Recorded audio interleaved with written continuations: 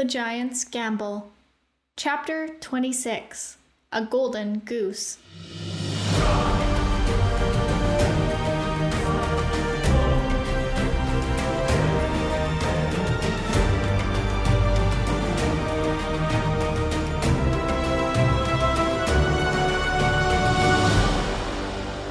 The Queen Regent, Sarissa, led the companions into a back chamber and spoke some words of enchantment.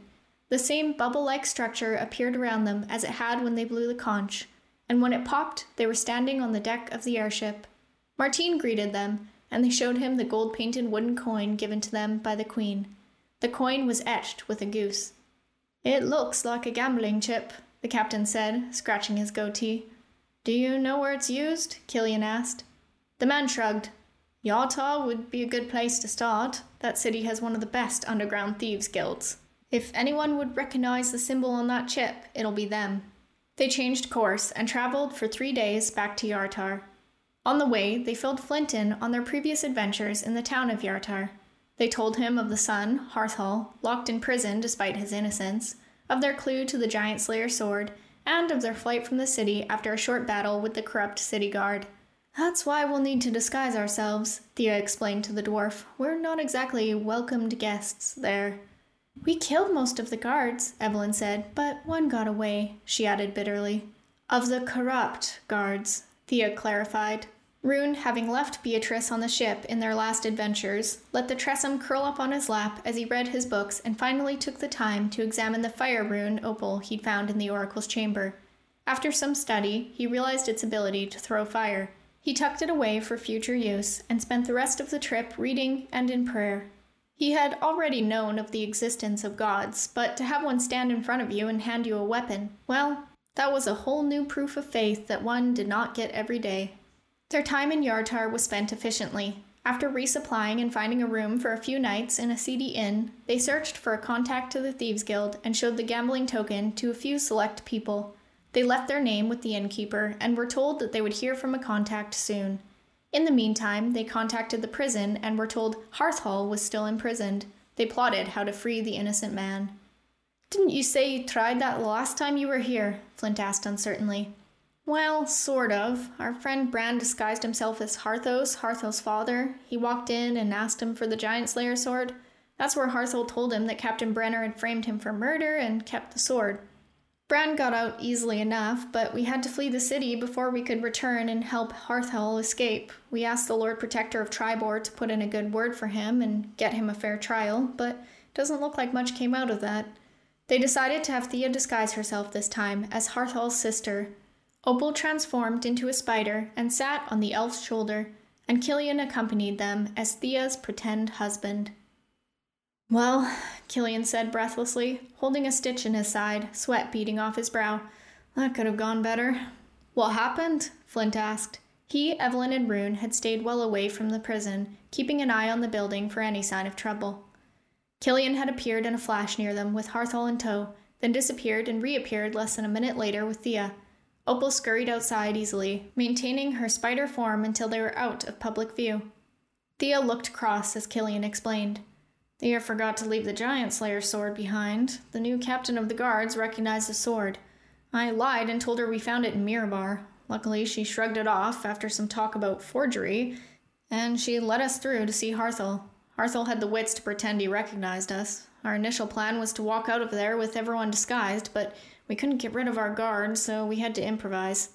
Thea had to knock the man out while I transported myself and Harthal out. Then I went back and grabbed Thea. We've got to get out of here, though. It won't take them long to wonder why we haven't left yet." Thea planted the disguise hat on Harthal, and his appearance shimmered and changed. The man looked at them gratefully. Thank you for coming back. I never thought you would. I was sorry to hear about the one I met before, your friend." "He died fighting a white dragon," Rune said solemnly. "We couldn't leave an innocent man in jail," Killian said, patting him on the shoulder. "Let's go." They hurried off back to the inn, relief hitting them at the top of the stairs to their rooms.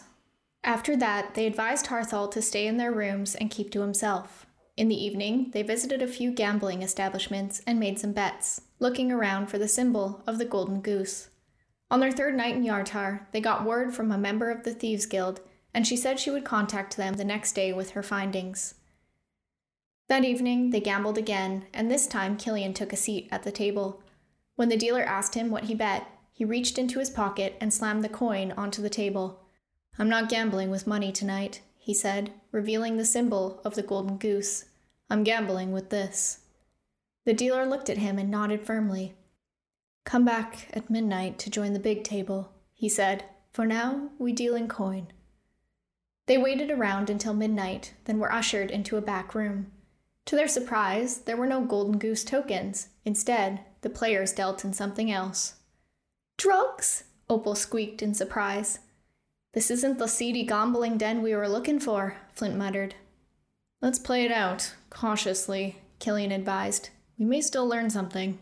Besides, we won't hear back from the Thieves' Guild until tomorrow." They awkwardly took their places at various tables. All they had to bet with was Rune's large bag of powdered unicorn horn. Rune was cautious.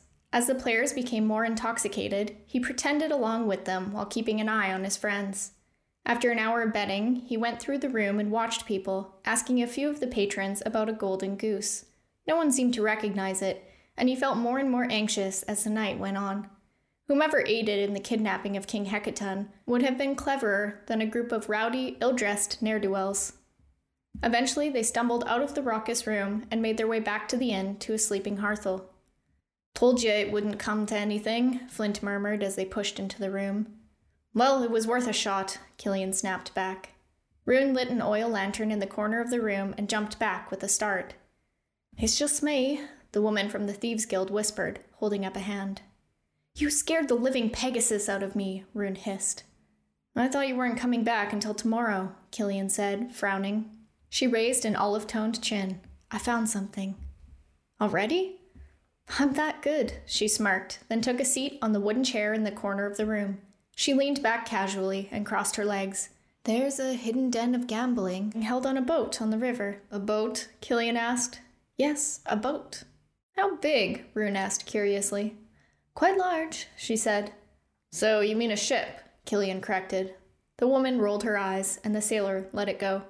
"It's known as the Grand Dame. The ship is owned by Castier Drylum. He also owns half the city. He caters to rich folk, and his games are quite exclusive. One must appear the part if they're going to enter." She eyed their travel-worn clothing with disdain. "When is it?" "The time changes on a whim, but my informants tell me it's most nights, an hour to sunset. Only someone with an invitation, or one of those golden goose coins, can enter, and they confiscate all the weapons at the door." Killian nodded thoughtfully. "This is very useful." She got to her feet and strode toward him smoothly, until her body was a few inches from him. She put out a hand expectantly. Yes, right," Killian muttered, reaching into his coin purse and dropping several gold pieces into her waiting hand.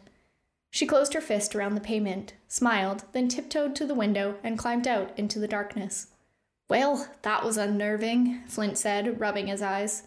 "I suppose we ought to tell the women in the morning." Rune nodded. "This is good news." The next day, they told Evelyn, Thea, and Opal about the ship. They all went out, leaving Harthel behind, and bought fine clothes for the event. Rune found a colorful silk cloak with golden thread. It needed shortening for his gnomish figure, and he requested several hidden pockets to be sewn into the lining. When they had all found their proper clothing, they returned to the inn and placed their weapons into the bag of holding, which they then tied around Opal's back. When she took her beast shape, the bag would transform with her and be undetectable. Soon enough, the day grew cooler as the sun drifted toward the horizon, and they made their way to the Desarin River in their finery. Soon they came upon another group of finely dressed people walking along the river. Their voices carried, and Rune caught most of what they said. The group spoke of Fiddler's Bluff, a well-known card game in which 3 players must convince the dealer that their hand is the highest. It involved a great amount of strategy and maths. Rune had played it a handful of times, but most gamblers didn't bother with the game. It was, as they said, a high-born game. They followed the group until they saw a long 2-decker riverboat with dozens of massive wooden oars along its side. The boat was painted white and red with silver finishes, and the name painted in bold letters, the Grand Dame. It had many high windows that showed a brightly lit interior, and welcoming music drifted out. As they neared, they heard the clanking of glasses, laughter, and, to Rune's great pleasure, the sounds of cards being shuffled and chips being thrown.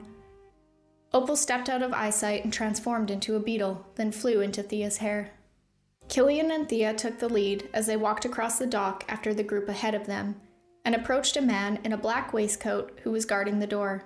"Invitations," the man said in an airy accent. Killian held up the golden goose coin with a meaningful look. The sailor had cleaned up nicely. His beard had been groomed and his silver-streaked hair brushed back into a dark ponytail. His iceberg collar brought out the ice blue of his eyes. Thea was hooked arm in arm with the sailor. The elf's shining black hair had 3 thick braids that met at the back of her head and tumbled down into loose curls. She wore an off-white ankle-length dress that stood out in stark contrast to her bronze skin. It fitted to her form, and Rune saw the man at the door wasn't the only one to notice. Next to Rune stood the straight-backed Evelyn wearing black trousers, a grey buttoned shirt with a black leather belt, and long sleeves covering the scars on her arms. The girl wore boots, giving her a few inches of height, though she was still quite short behind Thea. Evelyn's white hair had been pulled back into a tight ponytail at the top of her head, and she had shadowed the pale skin above her eyes with dark makeup. Flint stood behind the rest of them wearing a long, patterned kilt and an emerald green coat. His red beard had been rebraided with silver beads that jangled musically as he walked. His bagpipes, which he had refused to leave behind, were folded up nicely on his back. The man at the door nodded to Killian and Thea and gestured for them to enter. The 3 of them followed, each with nods, and were checked for weapons inside the door. Then they entered a large dining room with long tables covered by thick red tablecloths. Various games were already being played, and they saw piles of the wooden, gold-painted goose chips being tossed in with bets. A group of musicians played in the corner, and a bartender was busy mixing complex drinks behind a counter. The main room had mahogany paneling and intricately patterned wallpaper in a mix of blues and oranges. A large clock stood on one end of the room, sparkling in the bright lantern light. On the other side of the room was a life-size painting of a human man, standing stiffly in a rich-styled robe. He had tousled brown hair and a scraggly beard, and on his shoulder sat a purplish-blue octopus, its many tentacles hooked around him. It was, presumably, the man who owned this boat and half the city. "This place is a fire hazard," Rune murmured, and Flint nodded in awe. Then he noticed a woman standing in the corner of the room, surveying the guests. She had magpie features and even wore a small hat with gleaming black feathers in it. She was plainly dressed and looked haughty. "Well," Killian said under his breath, glancing back at them, "try to blend in and get as much information as you can. Remember, we're here to find out if this Castier Drylum was involved in kidnapping Hecaton." He looked around at the tables, then added, "So don't get too distracted." Rune pshawed and trotted off to see what games were being played.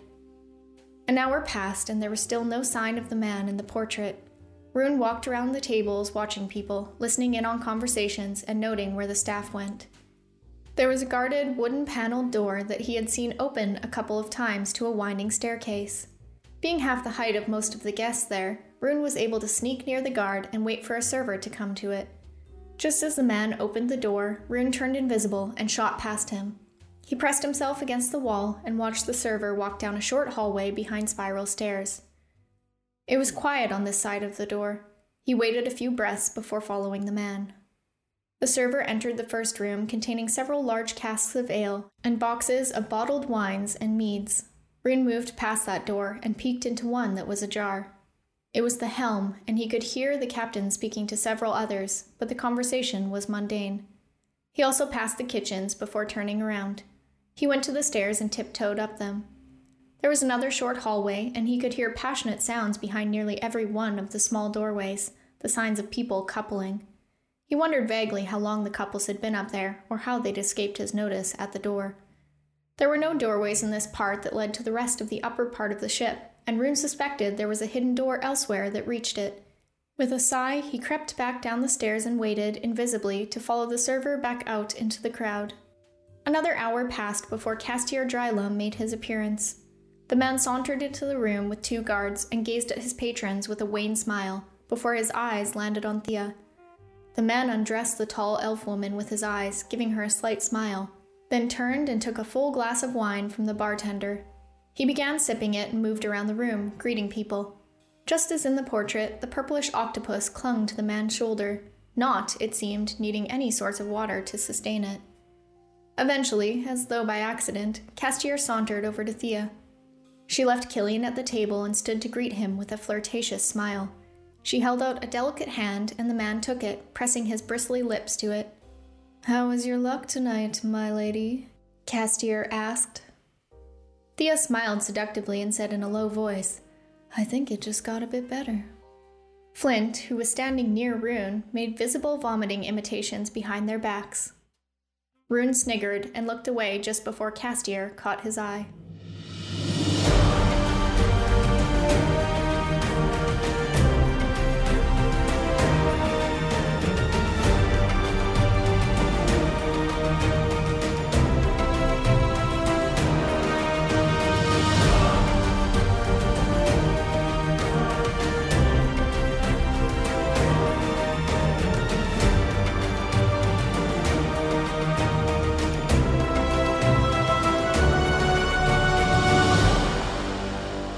You've been listening to The Giant's Gamble, written by Alexis Veenendaal and based on the Stormking's Thunder D&D campaign. If you'd like to read more of my writings, please visit my website at alexisveenendaal.com, or you can click the link in the show notes.